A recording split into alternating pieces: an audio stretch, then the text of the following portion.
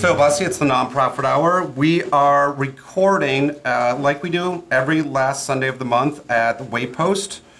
Fantastic place on North Williams. I am so pleased we have several guests today. We are starting with Chloe Eudaly, who is founder of Reading Frenzy, which is such a wonderful bookstore, and I am so glad it has moved to the east side, if I may say so.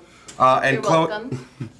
And Chloe is also a candidate for City Council, and we are going to be talking to her about who you are and why you're running, and how that, because this is the Nonprofit Hour, how that impacts nonprofits, or some of the stances that you have, how those impact nonprofits. Thank you for coming in today. Thanks for having me. Chloe, so you're an Oregonian. Yes. That was a. Okay. Let's have a little bit more discussion about that. So you're born and bred Oregonian. Correct. And you, how long have you been in Portland? Well, I grew up in a couple rural areas within the metro area, and I've lived in Portland proper since 1988. And I feel like that matters. I mean, both you being an Oregonian and you having a long history in Portland and seeing some of the changes. Is that any of the reason you're running for City Council? Well, I mean, I shy away from talking about being a native Oregonian or my family's history here. I don't. Is it scandalous? No. It does reach back to the late 1800s, but it's a much longer story than I think we have time for. Because I don't think it should matter. I don't want to create a kind of us versus them vibe in my campaign. However, the fact that I have lived here, and even, the fact that I have lived here for almost 30 years means that I've seen this, what's happening now unfold over a long period of time. So I do think I have a better sense of what we had and what we've lost, and maybe even what's possible than someone who is a more recent newcomer. But I don't, think I deserve a bunch of points for that.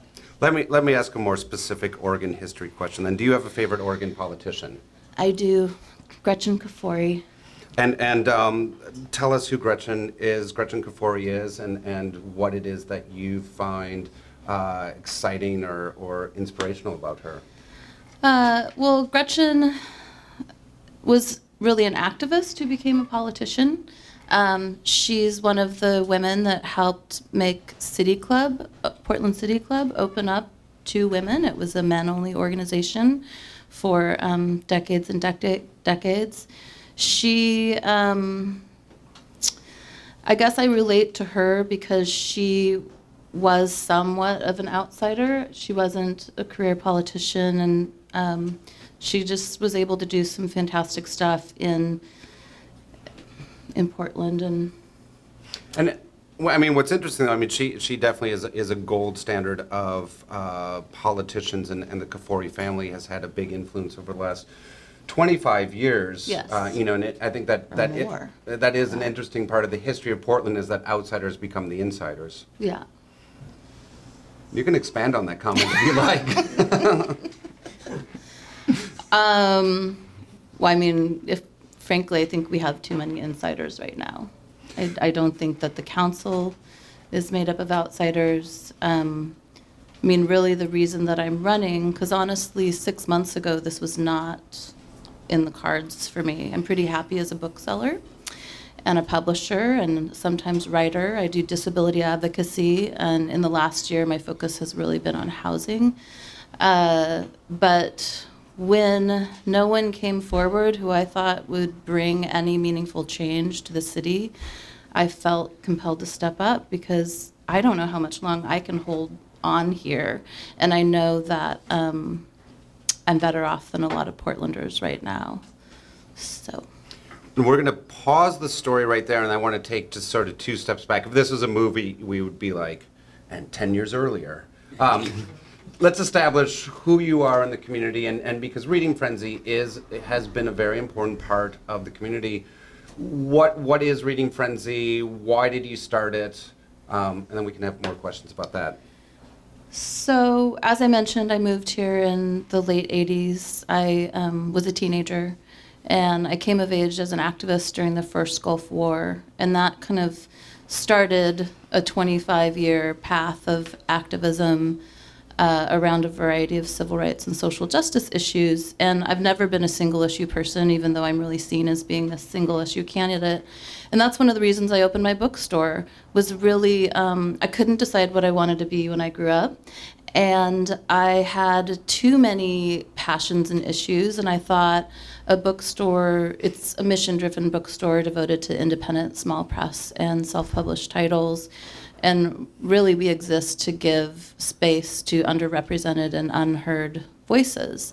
And so the store opened in 1994. In 1994, we were seeing this massive concentration of media among a handful of multinational corporations, which I found alarming, and it's only gotten worse since then, although the internet, for better or for worse, is somewhat ameliorated that.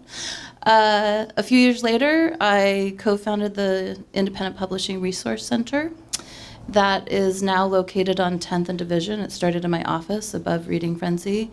And that idea really came out of one person after another walking into the shop who had never seen a zine or never heard of self-publishing and wanted to know everything about it right there and then. And eventually my friend Rebecca Gilbert and I decided we need to give these people a space because this is getting really disruptive to the flow of daily business. So that is... It sort of makes you like the Benjamin Franklin of Portland politics. I mean, it's like you have your publishing house and... Well, Benjamin Franklin made a lot more money than I did in his day. I want to roll back a bit. I mean, 22 years ago, the book industry and book selling as well as the publishing industry was already a very pinched place. I've seen You've Got Mail. I know how it goes. Good, Phil. and I can only imagine it's become more difficult. I mean, Yeah. how have you survived for the past 20 years as Barnes and Nobles and other bookstores have suffered? Well, I want to start by saying I went to travel school to become a travel agent the year before the internet became a household word. So I'm not exactly the queen of good timing over here. And then I decided to open a bookstore in 1994. Well, what happened in 1994 was the internet, Amazon, a rapid I can say this word, proliferation of big box bookstores. I think I was able to skate by because Amazon and Borders didn't care about the strata of the publishing world that I was dealing with, and also because I was really providing more than a bookstore. It was a community space for people to gather and hold events, and we had a huge free section with all sorts of resources for people to learn about.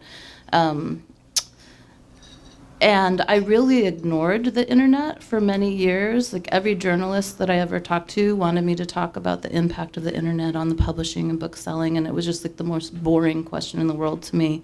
I finally did confront that reality a bit in the last several years, but we're still going, so.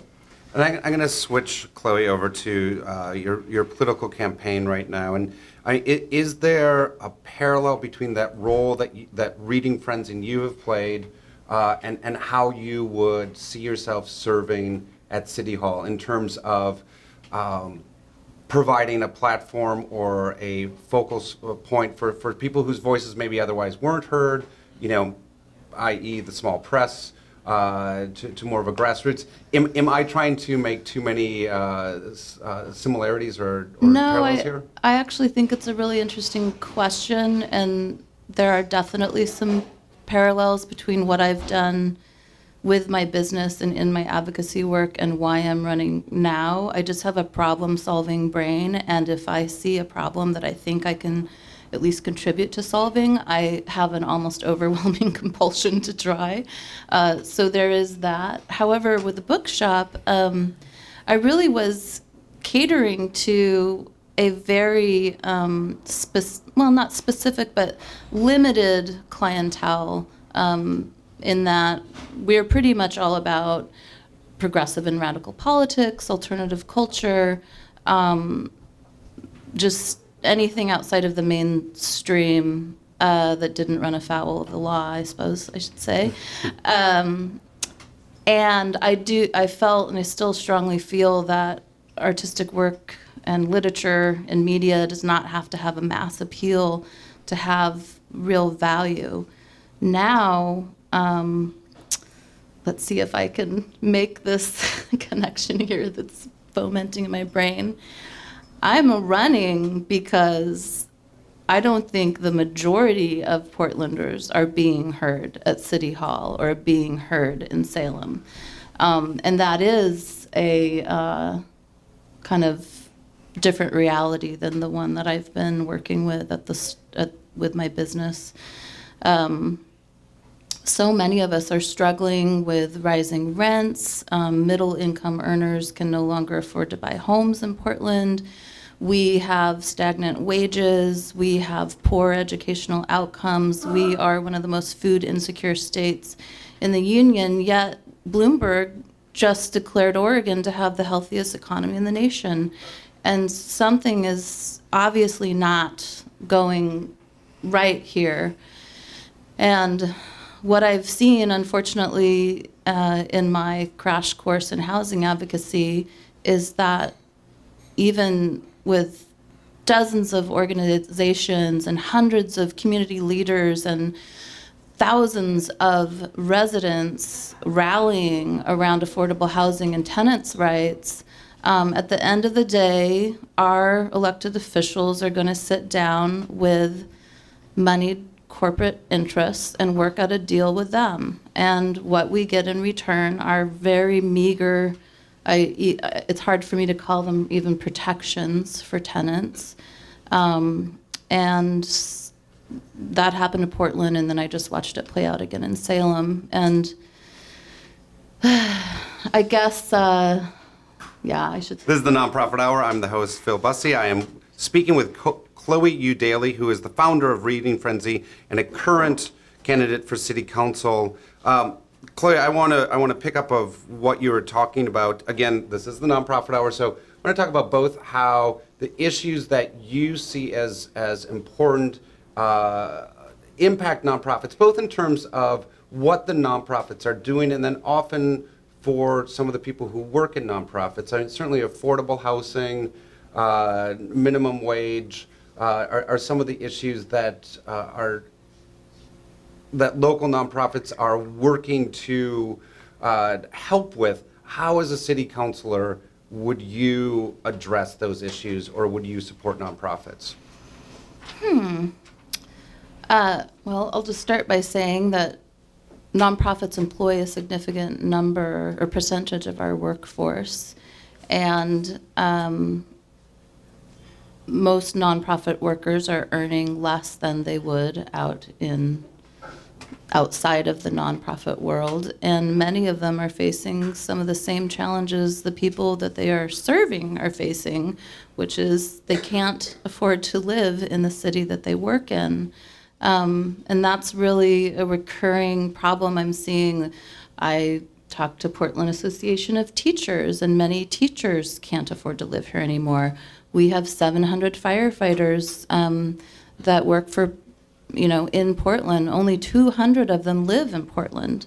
We can't assume they all live outside of the city because they can't afford to live here, but that's certainly a contributing factor.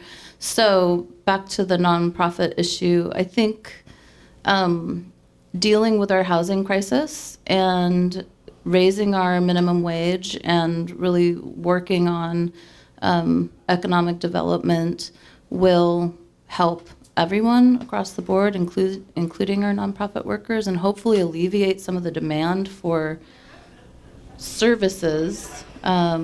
We've run out of money for rental assistance. I mean, I don't think that's going to kick back in for several months. Yeah. I want to just wrap this up, Chloe, and I want to. how is the race going for you? What are you enjoying most about it? It's like being back in school. Like I said, I have a lot of interests, so it's been really great for me to be forced to focus on these issues. My stack of books next to my bed is like 8 different books with the word city in the title.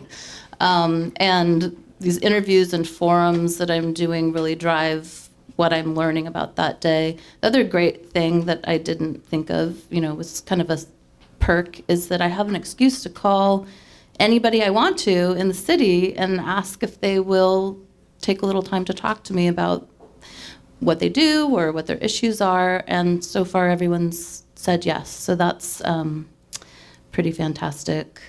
And it's going pretty well. It's stressful. I'm having trouble sleeping some nights, and I often forget to eat, which is a recipe for disaster. But I'm working on it. And I love to sing, so I'm trying to sing every week. I was thrilled to hear that the Portland Gay Men's Chorus would also be here.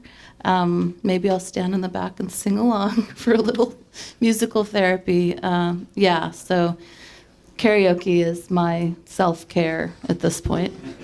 And one of the things that we like to do on the Nonprofit Hour is to have all of our guests come and make a musical selection. Is there a song that you want us to go out on? Well, the song that I chose is I Never Gave Up by Chumbawamba, going back to my punk rock roots. Chloe Eudaly, thank you so much, founder of Reading Frenzy, current candidate for City Council. Thank you for joining us on the Nonprofit Hour. Thanks for having me.